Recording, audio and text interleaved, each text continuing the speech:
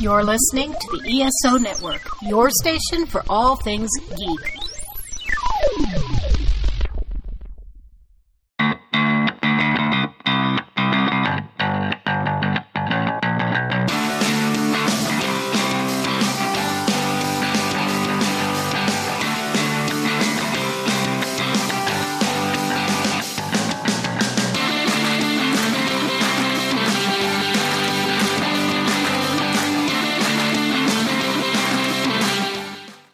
Welcome, music lovers, to Modern Musicology. I am here with my friends Stephanie Seymour. Hello, everybody.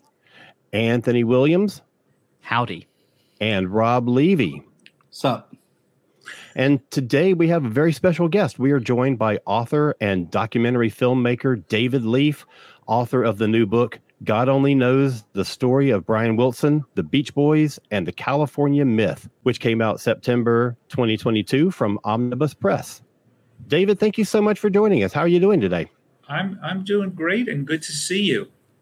So, David, with so many things that you're involved in and with such a prolific career that you have been doing, I was curious what your creative process is just for projects. How do you jump in and sort of go? I guess the best way to describe it is that I'm a storyteller. And so for this book, the question was, what story am I going to tell? And in the world we now live in, where you can go to the web and see endless content about Brian Wilson and the Beach Boys, you can go to Wikipedia and see a page for every album they've made, every single endless links to articles, videos, audio. I thought, what story can I tell that would be of interest to the reader? And it was kind of obvious. The only story I could tell was the story of what I did with Brian, because no one else knows that story except me and Brian and a few of our close friends. And so that became my guidepost, if you will, in terms of what to write.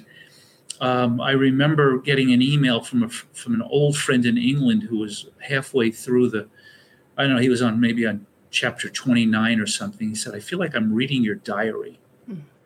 Yeah. And I wrote back, I said, is that good or bad? And he said, I'll let you know when I'm finished. But that's really what it had to be. It had to be personal because, when I first started to write about Brian and the Beach Boys, I was a journalist who was kind of on a righteous mission, if you will. And now I'm writing about the subject as an elder statesman, looking back on all of these experiences and telling as much as I can, Rob, to finish answering your question, that doesn't cross the line of our friendship. I remember interviewing a lot of his friends through the years, and they were always very careful to focus on his artistry. If it affected the music and how it was being created, then it was fair game to talk about. So those were how I approached it.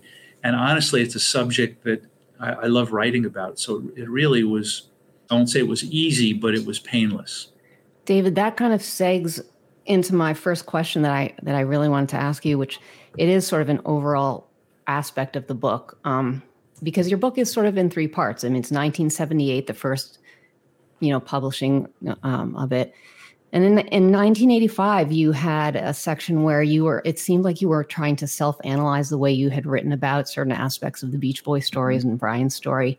And I just want to read this quote from the book where you say, unfortunately, I missed a key subtlety in Brian's relationship to the band. While he may feel that they are an obstacle to his artistic expression, I misunderstood this to mean that Brian didn't want the group to exist. As one friend of Brian's recently explained, it's not that Brian doesn't want to be a Beach Boy. He just wants to run the show the way he did in the old days. And then in this updated 2022 version, you have even more insights and thoughts, like how Mike Love maybe deserves more songwriting credit than he originally got, and how Carl's voice, contributed so much to the magical sound of the Beach Boys. So you have more clarity and a lifetime perspective on it all. And that there's more than one point of view, more than one perspective. Your perspective is just one. So I just want to know, like, do you feel a certain sense of peace and closure in writing this third chapter? Or do you feel like maybe in 10 years you're going to be like, okay, I have more to say? Oh, in 10 years, there will be more to say. I feel really at peace, to use your word, because this book didn't exist in the marketplace for so long. One couldn't get it. The update in this edition is more than half the length of the original book. So, the cliche is 2 books in one. But a lot of people didn't have the original book. And at eBay, it was selling for hundreds of dollars. So it felt like the way to do it was to book in the original book, keep the 1985 update, and go from there. And there's an extensive author's note that you referred to in which I'm reflecting back on the original book, but the original book is essentially unchanged. I mean, I went through it, and if there were typos and misspellings, I fixed them. But overall, I do feel at peace because this is a celebration of what's happened. At the end of the first book, at the end of the second book, there really was no hope. I mean, there was not an optimistic note to be sounded if one was looking at the circumstances realistically. And I sort of have an optimistic note at the end of the 85 update. But now it's, my God, look what's happened since 1935. And that's also, to get back to what Rob was asking, that's the focus of what I wanted to write about. I didn't want to write about all the continuing internal struggles and the lawsuits and all that. That's just not that important. What matters is, what music do we have? What tours did Brian go on? What were the events and the movies and everything that really speak to the guy who I set out to write about? Where in the original book, the first line is, "This is the story of Brian Wilson." Yeah. In the process of writing this book, the revisions on this book, and from the time that you first wrote the book, you touched on this a little bit, the ability to do research is like insane because you've got like access to digitally cleaned up video and audio. You've got like way more archived photos and stuff online. Has this advance in technology since you first wrote the book changed your approach to writing this book or making other projects? But also, how did it play into making this new version of the book? Well, it's embarrassing to admit on a show called Modern Musicology, and as I'm a professor at the UCLA School of Music, and one of my classes is in the musicology department, the web was really a fact-checking place for me, where I could confirm my memories. The research that I did for this edition, unlike the first and second edition, where I was interviewing others, I was primarily writing about firsthand experience. So I didn't have to, who was I going to ask? I was asking myself. Now, that said, I talked to key people who've been around all these years, like Darian Sahanaja, like Ray Lawler, like Jerry Weiss, who also shared in this journey the past 30 plus years. So there was a great story that I wanted to tell about the first time Brian came to my apartment. And I only knew half of it. I only knew what happened when he got there. I didn't know what brought him to my apartment. So I interviewed Harvey Kubernik, the journalist who at the time was Melody Maker's West Coast correspondent. I said, "Why did you bring him to my apartment that night?" Because I had never written about that night, but now that I'm writing about it, I needed to know more. So the research was, I won't say it was minimal, but it was, I probably have 60 boxes of stuff that I could have gone through and detailed information that's readily available to anybody who needs to know it. I didn't do that. I'll do that in 10 years, Steph. That info is coming. I mean, one of the things that I remembered was that there was a picture of Brian and I in 1977 at Brothers Studio. It's the first time we were ever in a picture together, and I was looking everywhere for it. Well, I stumbled across it about a month ago, which was way too late to get into this edition of the book. But it's such a complicated story. And people have asked me, why did you retitle it God Only Knows? So there's obvious reasons. One, it's one of, if not the greatest song Brian's ever composed. Two, it's Paul McCartney's favorite song of all time, and he graciously sent a lovely quote to open the book. But maybe the biggest reason is, if you ask me a question, the answer might often be God only knows. Yeah. I'm just still floored that, like, when you said, "Oh, Brian Wilson came over to my apartment," I'm still like, okay. Well, he didn't come over to my apartment. He was brought to my apartment. Right, yeah. And Harvey Kubernik, when he told me the story of what happened with, he's parking near Rodney Bingenheimer's apartment, Rodney on the Rock. He's going over there because Rodney always had the new English import 45s before anyone else. So he was going over there just to listen to records. And he sees somebody weaving, a pedestrian weaving in the middle of Sunset Boulevard. And he runs out there and pulls the guy to the curb. And then he sees it's Brian, who he knew. And Brian goes, "I took too many Reds." I mean, it's just it's just such a bizarre circumstance. And what I've really come to understand, it sounds crazy to say it, but everything about this story sounds crazy. But I believe that Brian has had guardian angels throughout his adult life. That doesn't sound crazy. And that night, Harvey was one of them. Mm-hmm. Linda Ronstadt was one of them one time, as I tell this story in the book. Debbie Kyle was a guardian angel for many, many years. Melinda Wilson is a guardian angel. I mean, she's been with him now. They've been married 30 years almost. Right. It's hard to understand unless you're there how intimidating he is, how strong he is, how willful he is, and how often he doesn't want to do what you think he should do. Yeah, that's interesting. I mean, part of it is, I agree. I think it seems like he's had good people that have surrounded him to help him out of certain situations, seemingly throughout his life. But one thing you said in the book was, in a way, he withdrew from the world and let certain bad elements come into his orbit. He started with bad elements. Yeah. I mean, he starts with an abusive father, and we have to give Murray credit for what he did. The Wilson home was filled with music. When he recognized Brian's talents, he made a music room for him. He bought him a reel-to-reel tape recorder. Without Murray, there's no record contract. Yeah, definitely. But the abuse, again, all of these things are, unless we were on Rocky and His Friends and we can get in with Sherman and Peabody into the Wayback Machine and go back there and actually observe what happens, how do you know what the damage is? Mm-hmm. But the good news for us as listeners is that Brian was abused, because the pain that he felt is what he expressed in the music that we love. And if he had a Leave It to Beaver upbringing, would we have gotten In My Room in the Warmth of the Sun and I Just Wasn't Made for These Times? And I have to think the answer is no.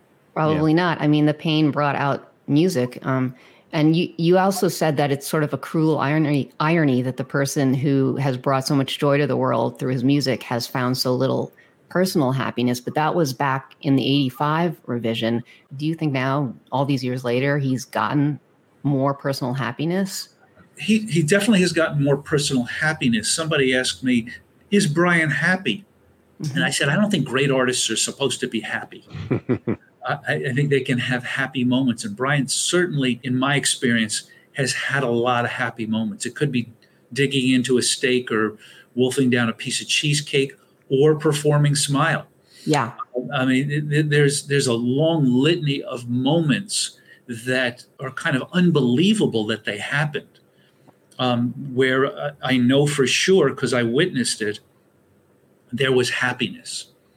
But I don't think, like he's been taking psychotropic drugs since 76. Right. There's something there that's not, again, I hate to use the word normal. That's not typical.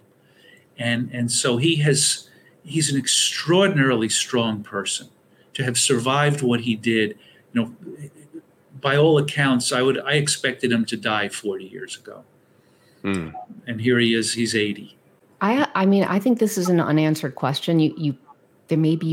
Nobody has an answer for, but is there any answer to the question of why Dr. Landy was brought back into his life in 82 and why he was able to stay for 10 more years? I mean, I always keep thinking, like, couldn't anyone find a good therapist in LA, you know? Well, so Steph, it's a really good question. The first question is, why was he brought in 75? Yeah. The answer is Marilyn Wilson said, I knew Brian was going through hard times, and I hired Dr. Landy, who reputedly was successful with celebrities, like Rod Steiger was his famous patient. Okay, in a city full of great psychiatrists who don't deal with fame, was that the right choice then? So Brian, Dr. Landy is, I hate to use the word doctor in front of his name. Yeah. Landy is brought in 75, and towards the end of 76, he's fired by the Beach Boys. So that raises the question, well, why was he there in the first place? Was he there so that Brian would be getting better, or was he there for the Beach Boys' benefit? If he was there for Brian getting better, then why are they firing him? Why do they have the right to fire him? So the second time he comes in, Brian's now divorced, as Debbie Kyle Levitt talks about briefly in the book, in the update. She was concerned about what was going on in Brian's life. She had asked me for a list of psychiatrists. I had gotten one. She had given it to one of the people who was looking after Brian at that time. And he said, we don't need your lists, kind of. Oh. We don't need no stinking badges. And so in 82, when I know we went to Brian's house in the fall of 82, and he was, if he wasn't going to die that week, it was clear he was going to die within the next year based on how he was living. At least it was to us. And within weeks, Dr. Landy was hired again, this time by the Beach Boys. He was hired and given complete control. One could write an entire book about those years. That's not for me. That's for somebody who wants to delve into sadness and madness and live there full time. I spent enough time around it to where I devoted a chapter to those years because it's essential. Brian talks about those years. He looks back. He says, it was like I was in prison for 9 years. So why was Brian in prison? Which is, I think, is your question, Steph. And why did nobody release him from prison?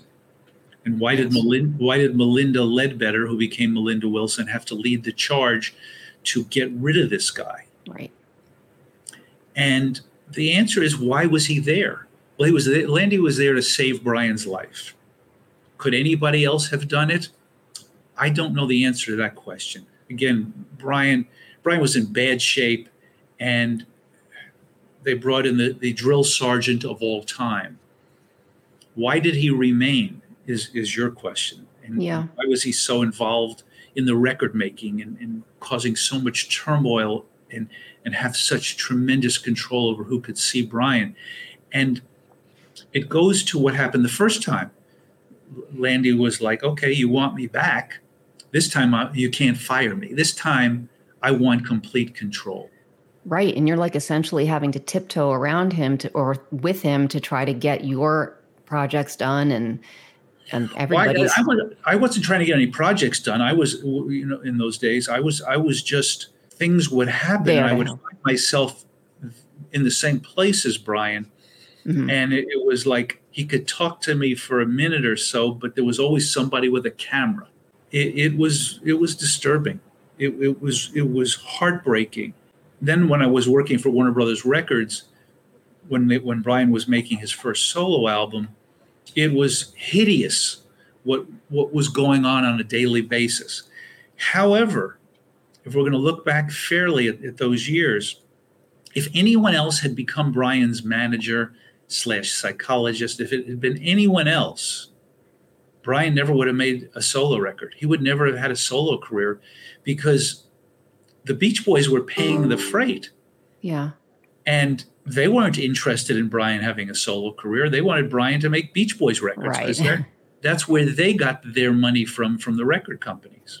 so we have to give Landy his credit there. And then, as somebody referred to it, when he had Brian go out on a date with Melinda, he essentially planted his own Trojan horse in his world, because once Melinda saw what was really going on, it was like, this is terrible. What the heck is wrong with this guy? Why is he allowed to do this? And without her determination to get rid of him, I don't know what would have happened. It almost feels like there were just a lot of conflicting interests. And at some point in that relationship between Wilson and Landy, it stopped being constructive and became more toxic, right? And I feel like in this day and age where we talk about things like conservatorships in relation to artists, and at what point does it need to continue, that really strikes a chord with me with what was going on, or what seems to have been going on between Wilson and Landy. Well, it was, and I remember it was almost, we wanted to open bottles of champagne the day that Landy lost his license to practice. What we didn't realize was what was going to come next was this new company called Brains and Genius, in which they were going to be partners. That was baffling. I had no idea about that until I read this book. I just didn't even know that. That was incredible. So now it's a really difficult circumstance. It's easy. I shouldn't say it's easy, but the Attorney General was contacted by a lot of people about what a bad guy this was, and he had his license pulled. Now, how do you stop a business partnership? And Anthony, you're right. Nowadays, look how long it took for Britney Spears to be freed. It was a battle to end that partnership. Fortunately, it did end. And the parallel I really see is this was initially an arrangement that was brought into place to save someone from themselves, for better or for worse. But this person, whether it's Landy in the case of Wilson, or I alluded to Britney Spears and you mentioned her explicitly, her father, they just kind of seem to get their claws in and just dig and hang on for dear life. Well, that's the story of fame. People are surrounded by bloodsuckers. This happens all the time. It's just a matter of degree, and this was obviously an extreme. But the first part of your question was saving Brian. And one could ask the question, did he want to be saved? Or had he given up? Had he decided it's over and I'm just going to eat myself to death? I don't know the answer to that question. But that certainly seemed to be the path he was on. And to Steph's point, after a couple of years, it should have been, okay, I've done my job. He's now in good condition, and he's physically well. He's exercising. He's taking his medication. We don't need Dr. Landy anymore. Right. Done. Your job is done. Your job is done. But the people who had the power to stop it didn't have the power because they had given him the power. The Beach Boys Incorporated, if you will. And I think what an ethical psychologist or psychiatrist should have done was to step back and say, my job here is done. Call me if you ever find that I'm needed again. And that's very clearly not what happened. Well, Anthony, if we start talking about ethics and morality and look at the world, we're going to be here all afternoon. Very true. Especially in the music business. Hello. Well, the world. Yeah, definitely. I mean, it's, how is it possible that people are going to bed hungry, given the abundance of food that there is in the world? So ethics and morality, as Steph just said, in the music business is a tricky tightrope. I've worked with wonderful, wonderful people like Lenny Waronker and David Anderle, who Herb Alpert at his record company. They really cared about artists. Just make the record you want to make, and we'll do our best to make it successful. And if it isn't, well, go make another one. And Peter Frampton's a perfect example of that. The guy made 4 solo albums in a row, no success, and then finally Frampton comes alive, and pays back in spades the faith that A&M had in him. With Brian, whoever was around Brian made it impossible to work with him. because they were so difficult to deal with. And Anthony, the original book, I wrote it from a self-righteous point of view, like what is going on here? And as I write in the author's note, who was I to take this moral stance? What right did I have in this world to take that stance? But it's the stance I took, and it's the reason Brian's friends trusted me, and ultimately it's the reason Brian trusted me. Speaking of friends, I was really intrigued, and always have been, sort of by the friendship that developed between Paul McCartney and Brian, and just a very positive friendship, because I think that they obviously creatively inspired each other to get better and better at their craft. And you were witness, obviously, to some of this firsthand. I mean, you obviously got him to do a beautiful foreword in your book, a note. You want to talk a little bit about that friendship, because you witnessed some of it? They had a can you top this competitive thing going on, 65, 66 into 67. And I think the end of that allowed Paul to be a real friend to Brian. They were friendly competitors up until then, but in the wake of everything that Brian went through, and Paul being the exception to the rule that you referred to in terms of the music business, that the morality and ethics that he conducts himself in his business and his family life, it's not that he's an easy person to work for. It's more that he makes his music, and you're going to do everything you can to make his music heard in the world. That's your job.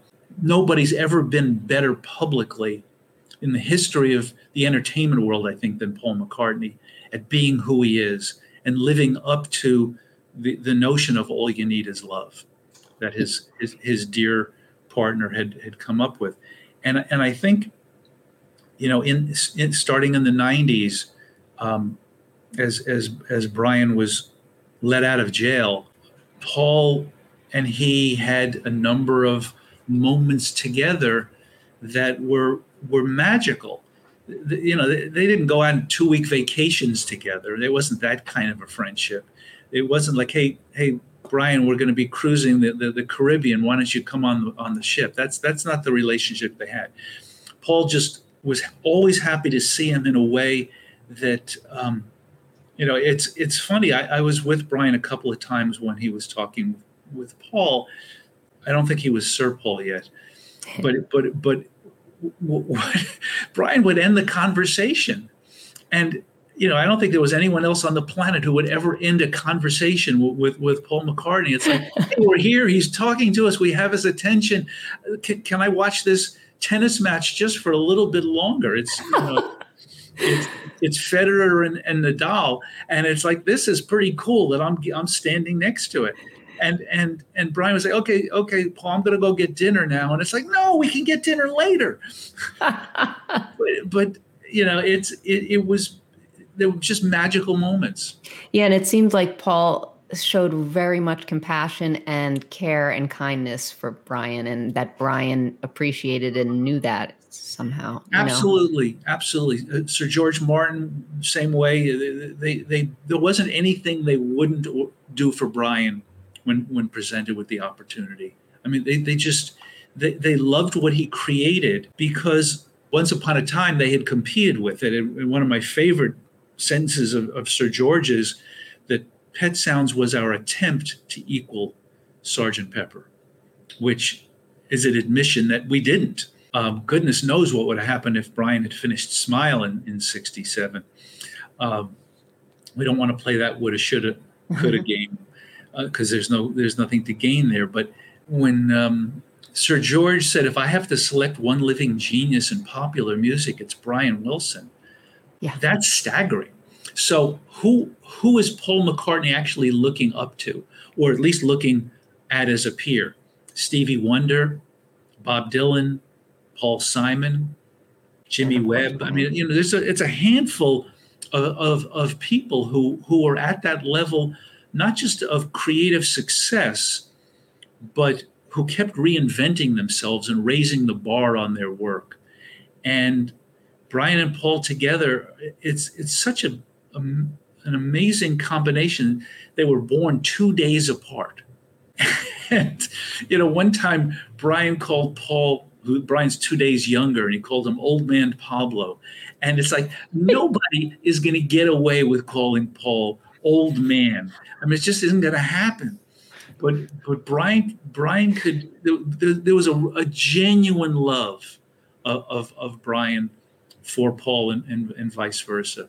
And yet many years ago in the 90s, I wasn't Brian's official publicist, but I would be getting contacted by Mojo or whatever magazine wanted some information. And one of them wanted Brian's top 10 favorite singers of all time list. So I asked him, and he did it pretty quickly. And I said, Paul's not on there? He goes, no. He says, Paul's a versatile singer, but he's not in the top 10 greatest. Because he had John on the list. Wow. Yeah. Oh, yeah. But that's an interesting way to think about it. Paul is an unbelievably versatile singer who can sing Little Richard, and he can sing Thaw Dylan, and he can sing a beautiful ballad. But he doesn't have just one voice. John kind of had one unbelievable voice.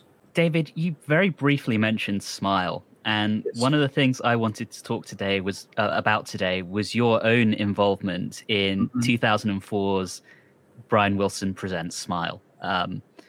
I'm going to out myself as the youngest one here. I was 16 when that came out. And I grew up on a diet of 60s music thanks to my parents. I was very familiar with the Beach Boys. And I was somewhat aware at the time as a 16-year-old living in London about the kind of legend of the unfinished album. And I think that was an absolute magnum opus of a piece of work in 2004.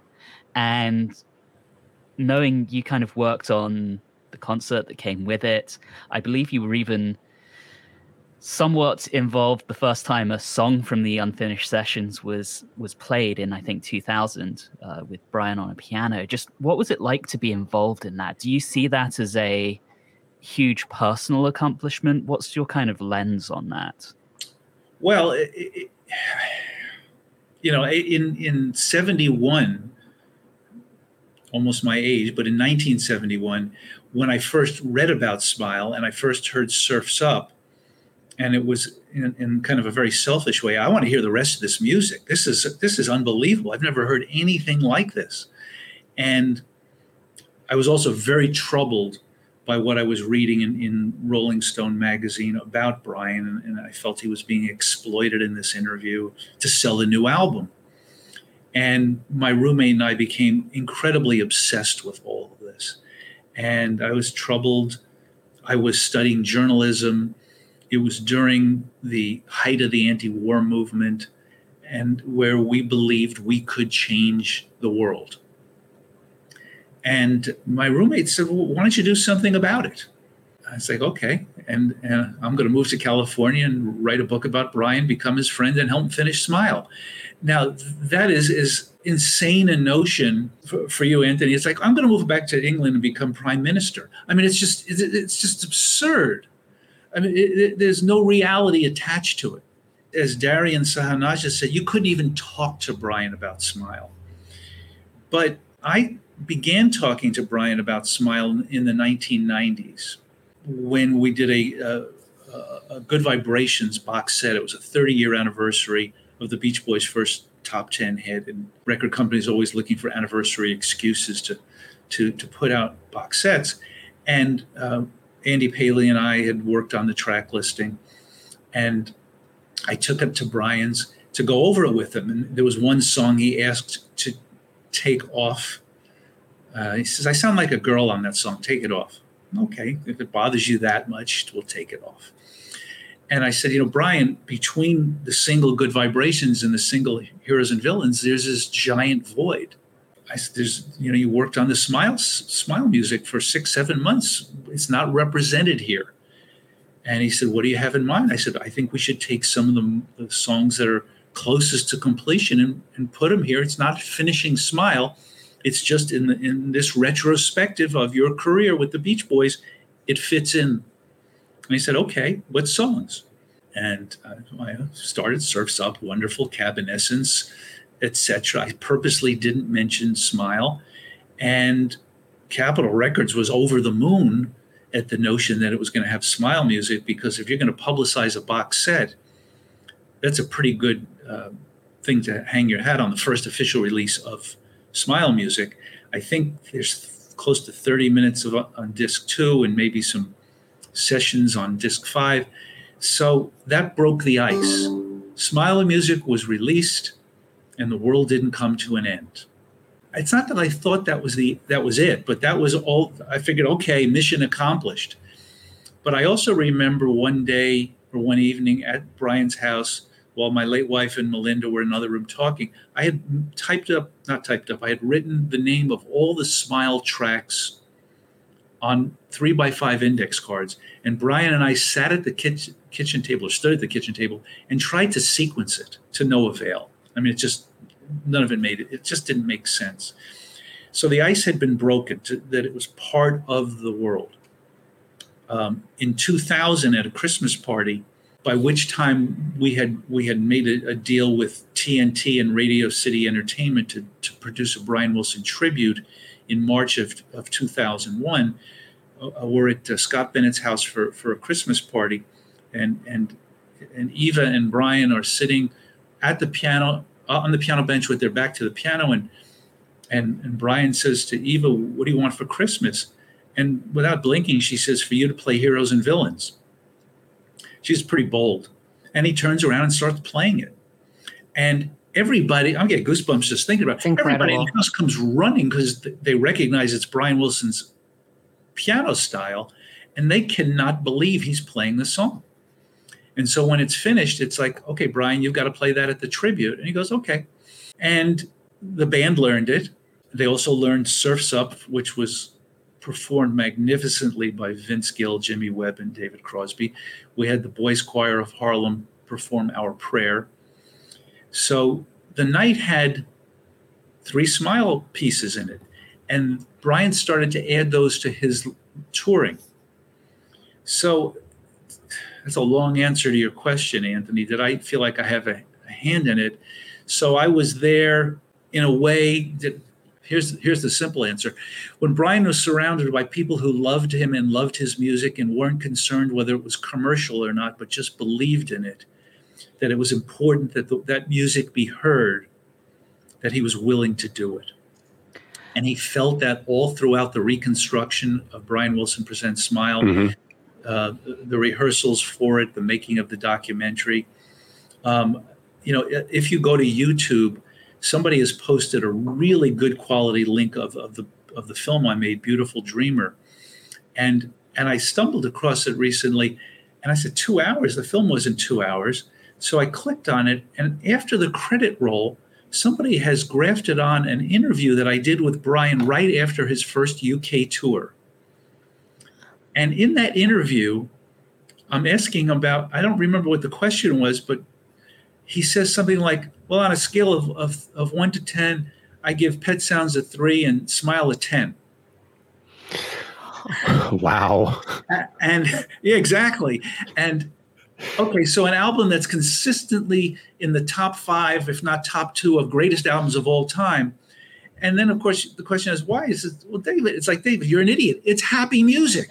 Pet Sounds is depressing. It's sad. I refer to it as his emotional autobiography. It's a pretty sad story. I just wasn't made for these times. Hang on to your ego. Yeah. I mean, Caroline, no. Yeah. It's not a happy autobiography at that point. Smile does just what it's supposed to do. It makes you smile. You said something in the book where you and Eva were watching him after that performance, and that you almost saw like something leave, like some. Not almost. You did. You both saw something at the same time. So after this performance, the first performance of Brian Wilson Presents Smile is over. He gets the longest ovation, I think, of his career. It just went on and on and on. And in the movie, if you watch that scene, he stands back. He tries to stop the audience. He goes, hold it, like, okay, enough. And the audience just gets louder. And he steps back, and there's a deep sigh. And somewhere after that sigh, I don't remember what it was, immediately or 30 seconds later, I have a hallucination, I think, of what looked like demons leaving his head. And I turned to Eva and I said, did you see that? And she goes, yeah, what did you see? I said, you tell me first. and we both saw the same thing, which is why when I interviewed Brian for the film after London, I said, Brian, did you feel like the demons had left you? And he said, yes. And he repeated it in other interviews. And, our Smile cult from the 70s believed that once he finished it, he'd be free to make great new music, which is what happened. And so it was, a series of dreams come true. I was working music retail at the time that the Smile album came out, and I can remember people's reactions to getting that music and hearing that music and having the experience, and it's almost like it had the same sort of cleansing effect on listeners as it did on the performer. For old time fans, certainly. Yeah. I think I wrote, very, very few things in life live up to expectations, let alone exceed them. And I think that's why it's still a goosebump experience to talk about, listen to, watch the movie, watch him do it, because he just became Brian Wilson again in front of our eyes. Wow. And how do you quantify that? How do you, and so the CD was the physical evidence of it. Right. We recorded the entire concert for several nights and edited it all together. It's never been seen publicly, but once. In 2019, there was an event at UCLA. I established, in Eva's memory, a scholarship fund for Brian, the Brian Wilson Scholarship for Composing, Arranging, and Producing Popular Music. And we had an event where Brian was there, and we introduced the first scholarship recipient, and friends and family were there. And to make an event out of it, I did an interview with Brian and Probe and Gregory from his band, but we showed that concert. It's the only time it's ever been seen, because we never finished editing it. This was a low resolution, unmixed version of it, and on a big screen in front of 400 people. And afterwards, Brian was like, "That was really great." It's like, okay, and Melinda said, "We got to get that out there." So yes, we do got to get that out there. But Brian loved playing Smile live. I mean, it just made him joyous. So I don't remember who asked the question, is he happy? Playing Smile made him happy. Yeah. David, that's that was so nice to beautiful. Hear. You talked about the joy that talking about Smile brings people, and your story there at times was really bringing a very joyous tear to my eye. So thank you for that. And thank you for sharing. Anthony. Yeah, it's I'm people have accused me of, is it pronounced hagiography or hagiography? Okay, I'll accept the accusation. I love him. I love the music he's made. I love the feeling his music has imbued in me and millions of people around the world. It's just stunning to have been by his side for a lot of the great moments. A lot of moments that had nothing to do with public consumption that I write about in the book, like the Japanese driver who spoke very little English, but he said to Brian, "Your music makes my heart soar." And I don't know what is there. I wrote a book that's over 450 pages, but that's the best description I've ever heard. Yeah, that's great. That's amazing. David, there are a handful of times when I've gone to concerts and just felt absolutely euphoric. You know, we often talk about on this podcast when Anthony and I saw Sparks this year coming out of the pandemic, it was very euphoric, right?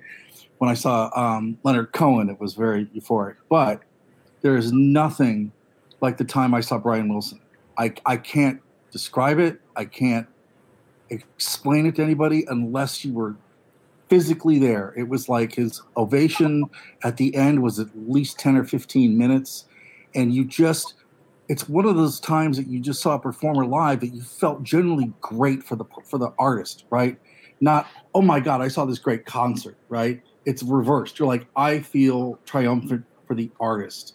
And I think that him having that sort of as a transformative experience really in many ways, and this is going to sound crazy, but I think it saved songwriting and pop music in America in early 2000s, because since Smile came out, and I was doing radio at the time, and a lot of indie college radio stations were playing Smile, right? You're playing REM, you're playing like Nirvana and all that stuff, and you're playing Smile, right?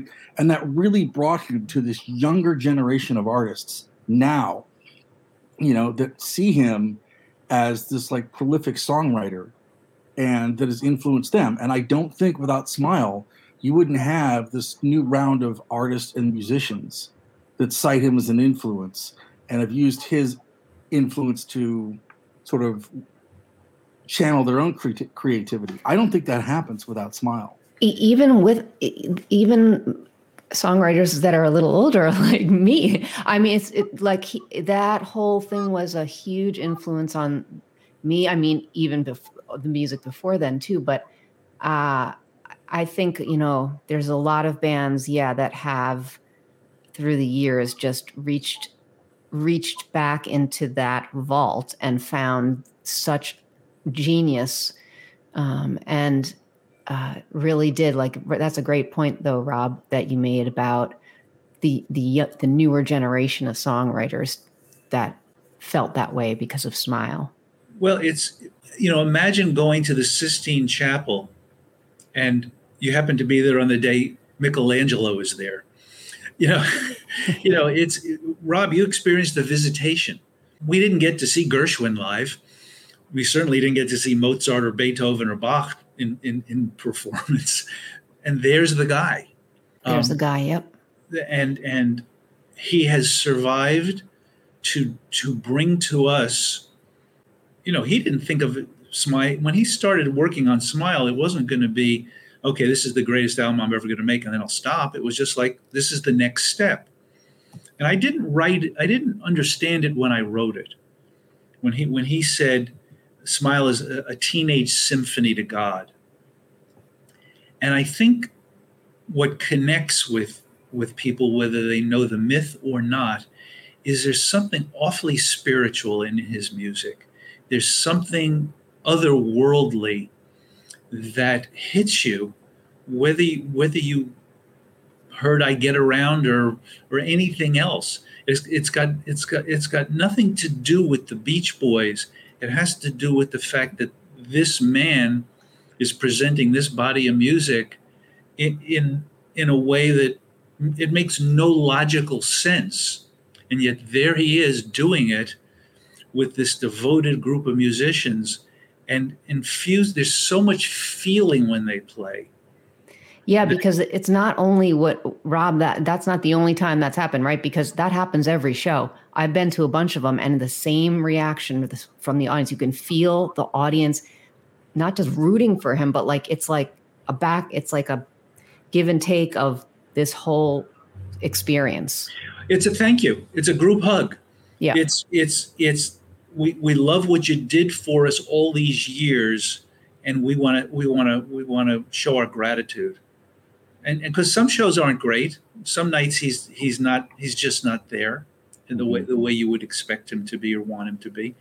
But if you get a good one, it's even a higher bar. It's like, oh my God, he was great tonight. Yes. But he's not great in the way, you're not in Vegas seeing Rod Stewart put on a show. He doesn't put on a show. The closest he's come to doing that, I think, is the Live at the Roxy CD, where he's very comfortable in a small room and there's a lot of friends family there, and he's making jokes. And I mean, he really,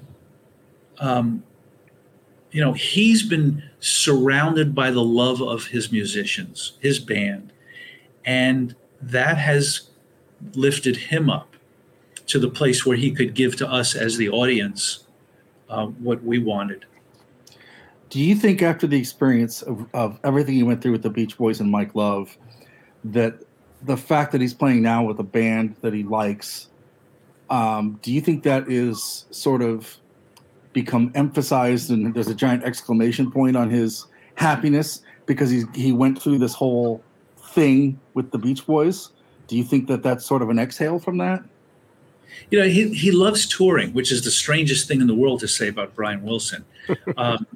He loves being around his band. He loves hearing his music played as beautifully as they do. He loves the audience reaction. He loves a good room service steak. But in general, what he's done is he's changed the live Beach Boys, who now have a great band and a great song selection, and sometimes they have an orchestra. So the Beach Boys live are better now than they had been. So it's an interesting response. It's like, oh, he's really raised the bar. We're not just going to go out there and do 90 minutes of hits. We're going to give the audience some deep cuts too. That makes me feel better because I'm seeing the Beach Boys in a couple of weeks, and I was kind of apprehensive about what I was going to get. Well, let me know if my description is correct. I have not gone to see them since Carl passed away. It's just not something I could bring myself to. And today is Dennis's birthday. Uh-huh. The day we're recording this. Dennis had Brian's ability to put feeling into music, which is why his songs are so powerful. He just didn't have the discipline to put his career first, which was unfortunate. He could have had a solo career. His magnetic personality, just had so much charisma. If he had been the lead singer of the Beach Boys, they would have been like the Stones. Mm-hmm. If he had been the front man. Yeah. But to have a career, to start a career, you have to build your name up. So was he going to go on a tour of 500 seat clubs and then 1,000-seaters and then 3,000-seaters and keep making albums and keep doing this with no guarantee of what was going to happen? Or was he going to return to kind of the safe harbor of being the Beach Boys? And unfortunately, he made, to me, the wrong decision. One of the things in your career that I think is really interesting is that you have brought people that are gone back to life in a new and interesting way. What you did with Ricky Nelson, for example, the James Brown documentary, John Lennon, you sort of have taken these people that are figures in music that are sort of like larger than life in their imagery and where they are in public consciousness and sort of brought them back to earth. For me, I'm glad you did the Ricky Nelson project because I think he's no Brian Wilson, but I think Ricky Nelson is painfully underappreciated now. But I'm just sort of wondering, do you feel like you are on a mission to sort of like bring these people back and into the public consciousness and into the conversations? Yes. When I started making retrospective documentaries in the 90s, I did a whole series of them on pre-rock and roll people as well. Sinatra, Dean Martin, Rosemary Clooney, comedians like Jonathan Winters, people who I thought, that I loved. And I refer to those shows kind of as father and son shows. It reminded me of when I was a kid and my father would say, come on in here, we're going to watch a Marx Brothers movie. And so I'm kind of passing it down. I think what you said, Rob, is the first time Ricky Nelson and James Brown have been in the same sentence together. I loved hearing that. As a kid, my name's David. My younger brother's name is Rick. So we would watch the show. And when he sang Hello, Mary Lou or Traveling Man, it was a big deal. And just because he was a TV star, he was dismissed. With James Brown, I have a real political bent. And the John Lennon film and the James Brown film gave me a chance to tell stories, in a sense, had nothing to do with who these artists were creatively, but had everything to do with what they represented and what they did that was important outside of their musical career. And those I'd be happy to make more of those films. In terms of resurrecting great artists, I'm just finishing a film on the Rock and Roll Hall of Famer Dion, he has one of the great stories of all time and is one of the great storytellers of all time. I mean, it's just staggering. You know, I was after him for years to do this film, and we were having lunch, and I was telling him why he didn't get on the plane with Buddy Holly. And he said, "No, David, that's not what happened. I'm the only one who was in the room that night who knows why I didn't get on the plane." And I said, "Exactly, John. That's why we need to make this documentary." And he says, "Oh, you got me." Wow. Nice. But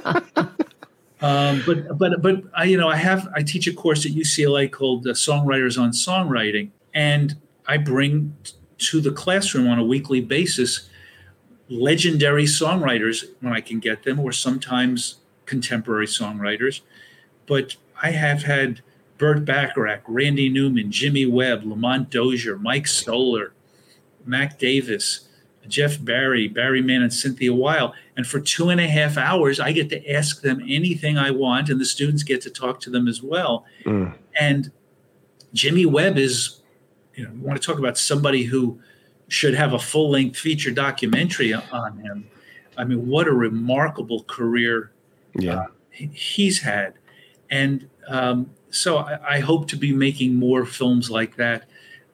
It's a terrible thing to say out loud, but making the films isn't the hard part. It's getting the money is the hard part. Yeah, financing. Yeah. I also wanted to just your 2000 film about the Bee Gees, that was unbelievable. Thank you. It's called This Is Where I Came In. I mean, I knew they had, and I'm a big fan, I knew they had such a huge body of work, but honestly, I couldn't believe the amount of albums and stuff that I didn't know about, but learned about because of your movie. And again, speaking of people who have left us, it's just heartbreaking. Morris died shortly a few years after the movie came out, and then Robin, and of course Andy. But I was watching it, and I just was sad, but I was also happy because I couldn't just hearing them anytime you showed a clip of them live. It made me want to go Google a million live concerts. That was just such a great documentary. Thank you. That was a joy to make, because I love. I've been trying to do a project called The Killer Bees, which would be the Beatles, the Beach Boys, the Bee Gees, and Bob, as in Dylan. Nice. But for your listeners, at YouTube, there's the link to the DVD version of the Bee Gees. This Is Where I Came In. It runs around 2 hours. There's a link to Beautiful Dreamer, the Brian Wilson film. There's a link to The Night James Brown Saved Boston. There's also somebody posted a fairly decent copy of an all-star tribute to Brian Wilson, which I wrote and produced in 2001 with the late great Phil Ramone and my pal Chip Racklin. That was at Radio City, right? That was a Radio City musical. Right. And so to be around these people, and it's like, how did I do it? Oh, I was a workaholic was one reason. But I remember when I was just starting my television career in Los Angeles after my New York television career had kind of gone, and I was a PA on a show called Sinatra and Friends, starring Frank Sinatra, and the producer, my title was production assistant, but in the layman's terms of the business, that meant gopher coffee, go for lunch. Right. Yep.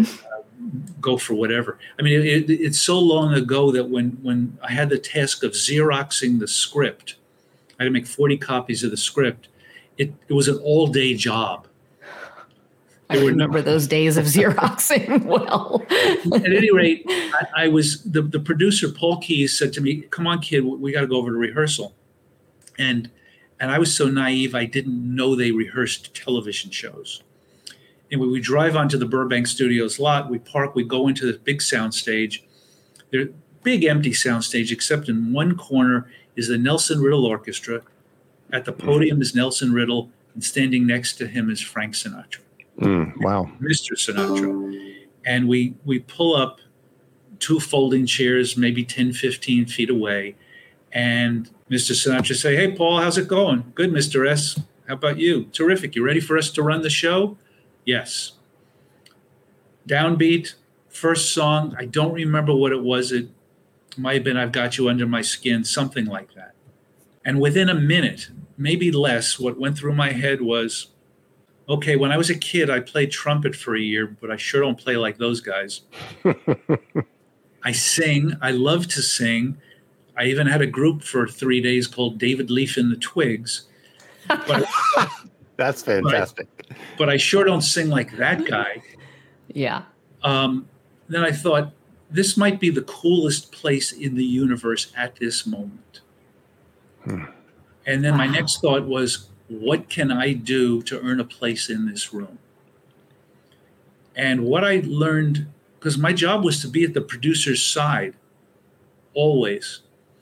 And what I learned watching him was what he was doing. We didn't see the backstage disagreements. We didn't see any of that. What he was doing was putting a frame around a great piece of art and presenting it to the public like a museum curator. And I realized, I don't know where I got that confidence, but it was like, I could do that. And I think that was the guide to what Rob asked me a little while ago. I think that was the guiding principle to what I did was, okay, I'm going to present a great artist. How should they be presented? That was sort of the spark, really, for you. I think so. Wow. On that note, I wanted to speak specifically about the James Brown documentary. A couple of shows ago for us, we were talking about controversial songs, and one of the things that I brought up was Say It Loud, I'm Black and I'm Proud, which I think is one of the most important records ever recorded. And that's sort of a direct result of an incident that you documented in your film, The Night James Brown Saved Boston, which is currently streaming on Peacock. Really? So, yeah. They don't have the right. I actually just discovered that this afternoon. I was just kind of looking to see. I wanted to know where it was available so that I could say so on the show. And I was surprised to see that it was on Peacock. Me too. I want you to talk a little bit about the incident, but also what drew you to that subject matter. Well, I knew the story of the concert. And I got a call from a guy named Sean Amos. You may recognize his last name. He's the son of Famous Amos, the great cookie maker. Anyway, Sean called me. He was working at a company called Shout Factory. And he said, hey, David, would you be interested in making a film about the concert James Brown? And I just filled in the sentence. And I said, absolutely. And what an exciting opportunity. This was just after the U.S. versus John Lennon. And we went to VH1, who are our broadcast partners on the Lennon film, and Brad Abramson there said yes, provided you can have it ready for the 40th anniversary of Martin Luther King's assassination. We want to air it that night. Wow. And there are a lot of challenges that you don't expect. So we started working on it. We started doing the research. My parents had moved out to California by then, and they were always curious as to what I was working on next. So I had told my parents about it. And from a different generation, they had gone to see Sammy Davis Jr. at the Copacabana. So when I showed them footage of James Brown, they were impressed specifically by his dancing. And it's relevant because as we're negotiating with James Brown's management to do the film, on Christmas morning of 2007, the phone rings around 9 o'clock in the morning. And it's my father. And he goes, hey, that guy of yours died, which is the way old people talk, right? And I go, what guy of mine died? What are you talking about? He says, the one who's a great dancer. And I said, James Brown? And I turned on CNN, And sure enough, they were talking about James Brown's death. Well, they couldn't decide where to bury him for 4 months. So there was nobody to even negotiate a deal with. Finally, they had a funeral, and we spoke with somebody who represented the estate, and he liked the idea. And we now had to acquire the concert, which was not owned by the television station in Boston that had broadcast it, but they had the best copy of it. And it took months and months and a lot of money to pry it from their hands. In the meantime, we're ready to start production, and the Writers Guild goes on strike. I'm a member of the Writers Guild. And the good news about that was, other than having to picket every day, was that, and it was sometime in the fall of 2007 that this all happened, when we started production, it changed the course of the film, which was, okay, we're not going to, this isn't going to be a long James Brown documentary. We're going to tell this one story, and we're going to do it as if it's 1973, and we're looking back on something that had happened 5 years prior. So if you watch it, you see some of all the graphic elements in it look like something that would have been done on NBC News in 1973. That's one of the things about the film that I love the most. Oh, thank you. And the biggest thing for me in making the film was that it not appear that some liberal white guy was making it. And I guess the greatest compliments I've gotten is when I've met people, like when I went on the Tavis Smiley show to talk about it, and he was surprised that I was white. That to me was the confirmation that I had accomplished what I set out to do, which was make a film that wasn't looking down upon the story, but was looking up at this heroic moment. Yes. And I think that's one of the most successful things about that film is that it captures that voice incredibly well. Reverend Al Sharpton, there's a quote in the film that I think is so amazing. He says, other Black artists, and he references a few people and some Motown artists, were able to cross over into the mainstream, in other words, into white society. James Brown made the mainstream crossover to us. He made us acceptable just as we were, and that's huge. And I feel like that's sort of the mindset behind the song, Say It Loud, I'm Black and I'm Proud, is that he was bringing white audiences to Black music rather than Black music finding a way into white radio or white listeners. Yeah, he was, it's a very astute comment from Reverend Sharpton, who was extraordinarily close to James, and people were stunned by both his presence in the film and how brilliant he was in it. But he was great, and everybody in the film was great. What's the flip side of that is like the people from WGBH who were well-meaning people. It's like, we didn't know anything about James Brown. Yeah. I mean, it was clear. And I guess, my regret is that the film wasn't called The Night James Brown Saved White Boston. Because that's what he did. Wow. I'll call Peacock and tell them they need to change the title. That's a good idea. You have so many credits and you've gotten awards in terms of Beach Boys related stuff, but even a Grammy for like the Pet Sounds sessions, right? I mean, it's just your career has been almost, it's like overwhelming, all the amazing things you've done. Thank you. It's maybe it's because I always looked at everything as an honor to be part of it. Yeah. That Brian, when I talked to him about what was going on at Capitol, I said, I think we should, for the 30th anniversary of Pet Sounds, we should do the Pet Sounds sessions. And he was like, what would it be? And I told him, he goes, people want to listen to all that stuff? And I was like, yeah. And so that he trusted me to do it. Yeah. And all those people who were in the books in the box set trusted me to talk to me about it, including Sir George Martin and Brian's best friend Danny Hutton and Paul McCartney. I mean, it's just, I had to earn that trust, and I'm proud that I did. And it seems like you've earned it from so many really huge stars and people behind the scenes as well. When you have George Martin being interviewed in the Bee Gees documentary, I mean, that's just, he has so much great insight and things to say about that.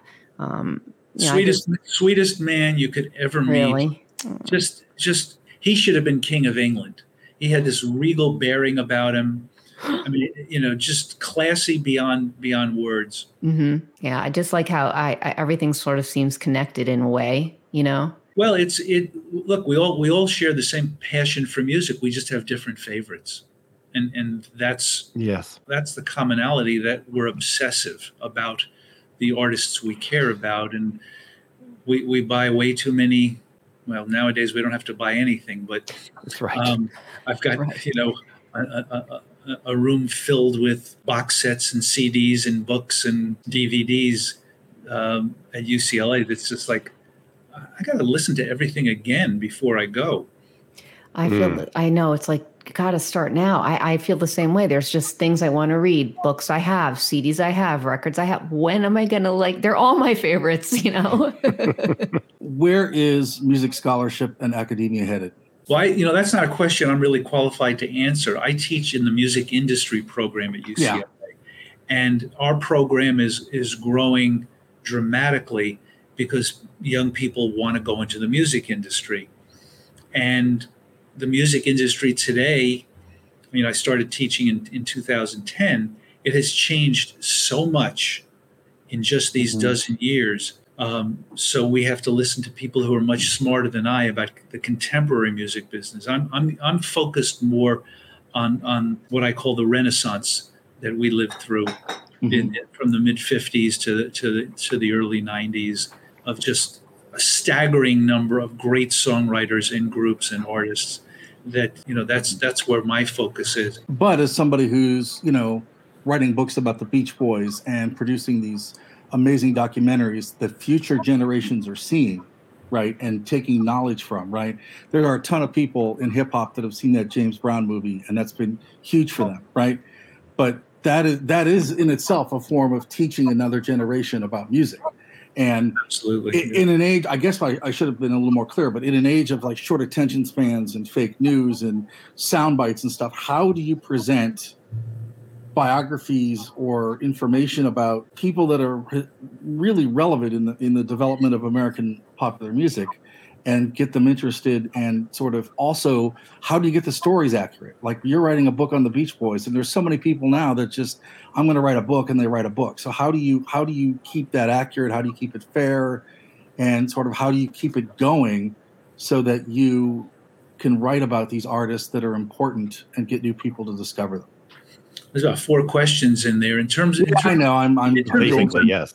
In terms of the classroom, because I come from television, my classroom is like a TV audience. Okay. And if you remember the old show Inside the Actors Studio with James Lipton, think of me as a less haughty James Lipton.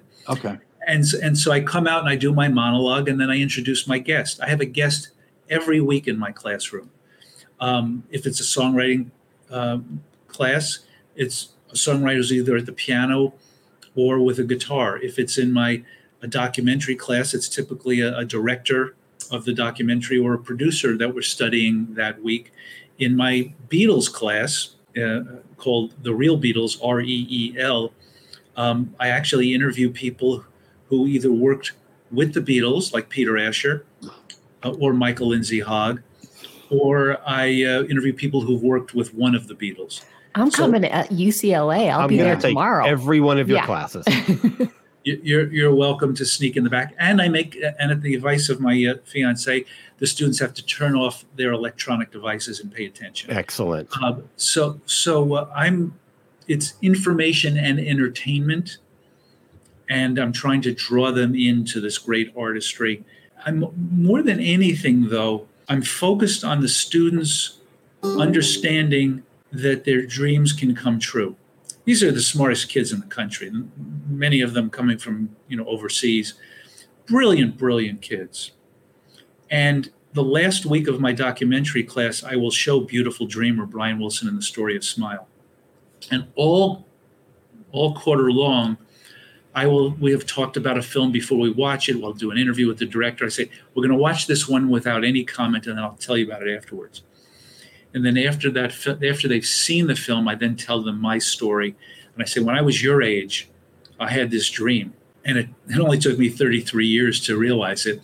But the point is that if you're determined, if you're disciplined, if you're dedicated, if you're determined, what I call the 4 Ds, you can make your dreams come true. Most of my students aren't going to make documentaries or become songwriters. They're certainly not going to become Beatles.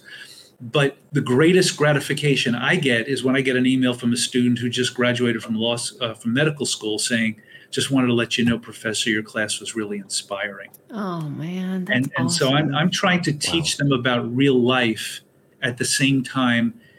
As I say at the first day of class, this is not organic chemistry, guys. You're going to be listening to music and watching music films and hearing living history from the people who did it. So that's my methodology, and everything's recorded, and so the body of classes will live on forever too for those who want to research it. Yeah. And that's I love it because it's music and is so inspiring. And yes, your students aren't all going to become musicians, producers, whatever. They're going to do whatever field that they go into, but it can inspire them to do whatever career they choose. It can be that inspiring. That's what music can do. People think it's blasphemous when I say music is my religion, but what somebody said, it bypasses the brain and goes straight to the heart. And how many things do that in a positive way? Right. Yeah. And I think chocolate and music. Chocolate and music. I think that about sums it up. So, David, is there any last thing that you'd like to say before we let you get back to your busy schedule? The only thing I'll suggest is that people either buy the book and or give it as a Christmas gift. This is the time of year where you're trying to think, what should I get somebody? And if there's a music lover in your life, this is a story they should know. Yes. It's a story of redemption, of artistic renaissance, of somebody coming back against all the odds and triumphing. Yeah, I just thought it was a wonderful read, and I love it. And yes, I agree with everything you said. Thank you.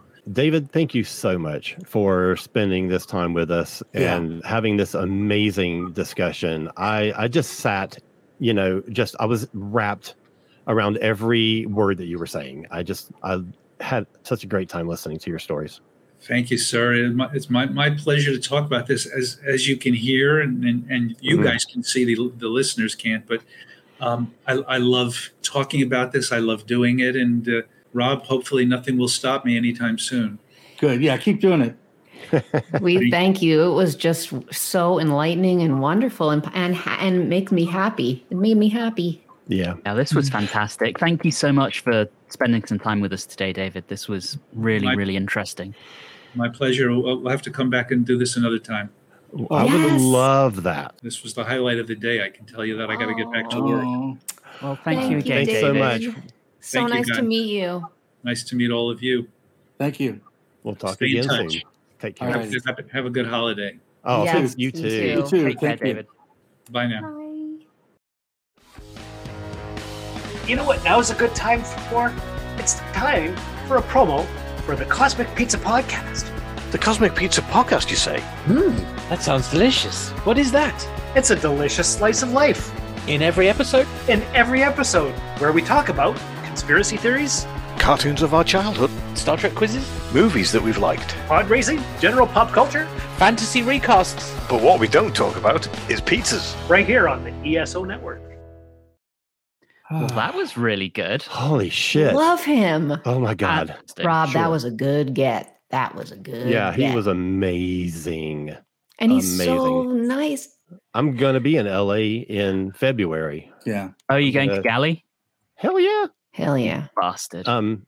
So I might see if he's willing to, just for 10 minutes, me say hey and shake his hand. And Oh, I'm sure Yeah. he would love it. You could probably sit in on a Yeah, class. We're going. I want to audit a class. Well, yeah, definitely audit a We're class. going in Holy April. shit, So that'd be amazing. yeah, I'm there for 2 weeks in April. So I'm. All right. So, Stephanie, where can people find more about you on the internet? You can find me on my Bandcamp page, just under Stephanie Seymour. You can find me at my website, therearebirds.com. You can find me on Facebook at Stephanie Seymour Music and on Instagram at there_r_birds and all streaming platforms like Spotify and stuff. Hey, Dubs. All right. As always, you can find me on the Watchers in the Fourth Dimension podcast, where we are watching our way through the entirety of Doctor Who from 1963 until now. We have just kicked off season 13, so another classic Tom Baker season. And you can find us on Apple Podcasts, Spotify, Stitcher, Google, Amazon, wherever you like to get your podcasts, including, in all likelihood, wherever you're listening to this one. We're also on social media at Watchers4D on Facebook, Instagram, and unfortunately still Twitter. And if anyone wants to follow me on a personal level, you can find me on Instagram at Englishman in ATL. All right, Rob. So you can find me on Facebook and, as Anthony said, for now, Twitter, and post at Rob_Levy. You can find all my socials there. I also am involved with the NeedCoffee.com Weekend Justice podcast, and you can hear me on the radio every Wednesday from 7 to 9 Central on Juxtaposition on KDHX. If you have things to do or you want to listen later, it's okay. All the shows are archived for 2 weeks, and you can listen to it at your leisure at kdhx.org. And you can find me at cosmicpress.com, KOZMICpress.com, where you can take a look at all the books that I've written, the books that I've published by other authors, and all the podcasts that I do. So thanks so much. This has been a great year. So thanks. Hope you'll join us again next year. Have a great holiday season, and we will see you around the bend. Take care and keep rocking on. Thank you, Happy everyone. holidays! This has been a broadcast of the ESO Network. Be part of the crew and help support our shows by donating to our ESO Patreon or by shopping at the TeePublic store, which can all be found at www.esonetwork.com. The ESO Network, your station for all things geek.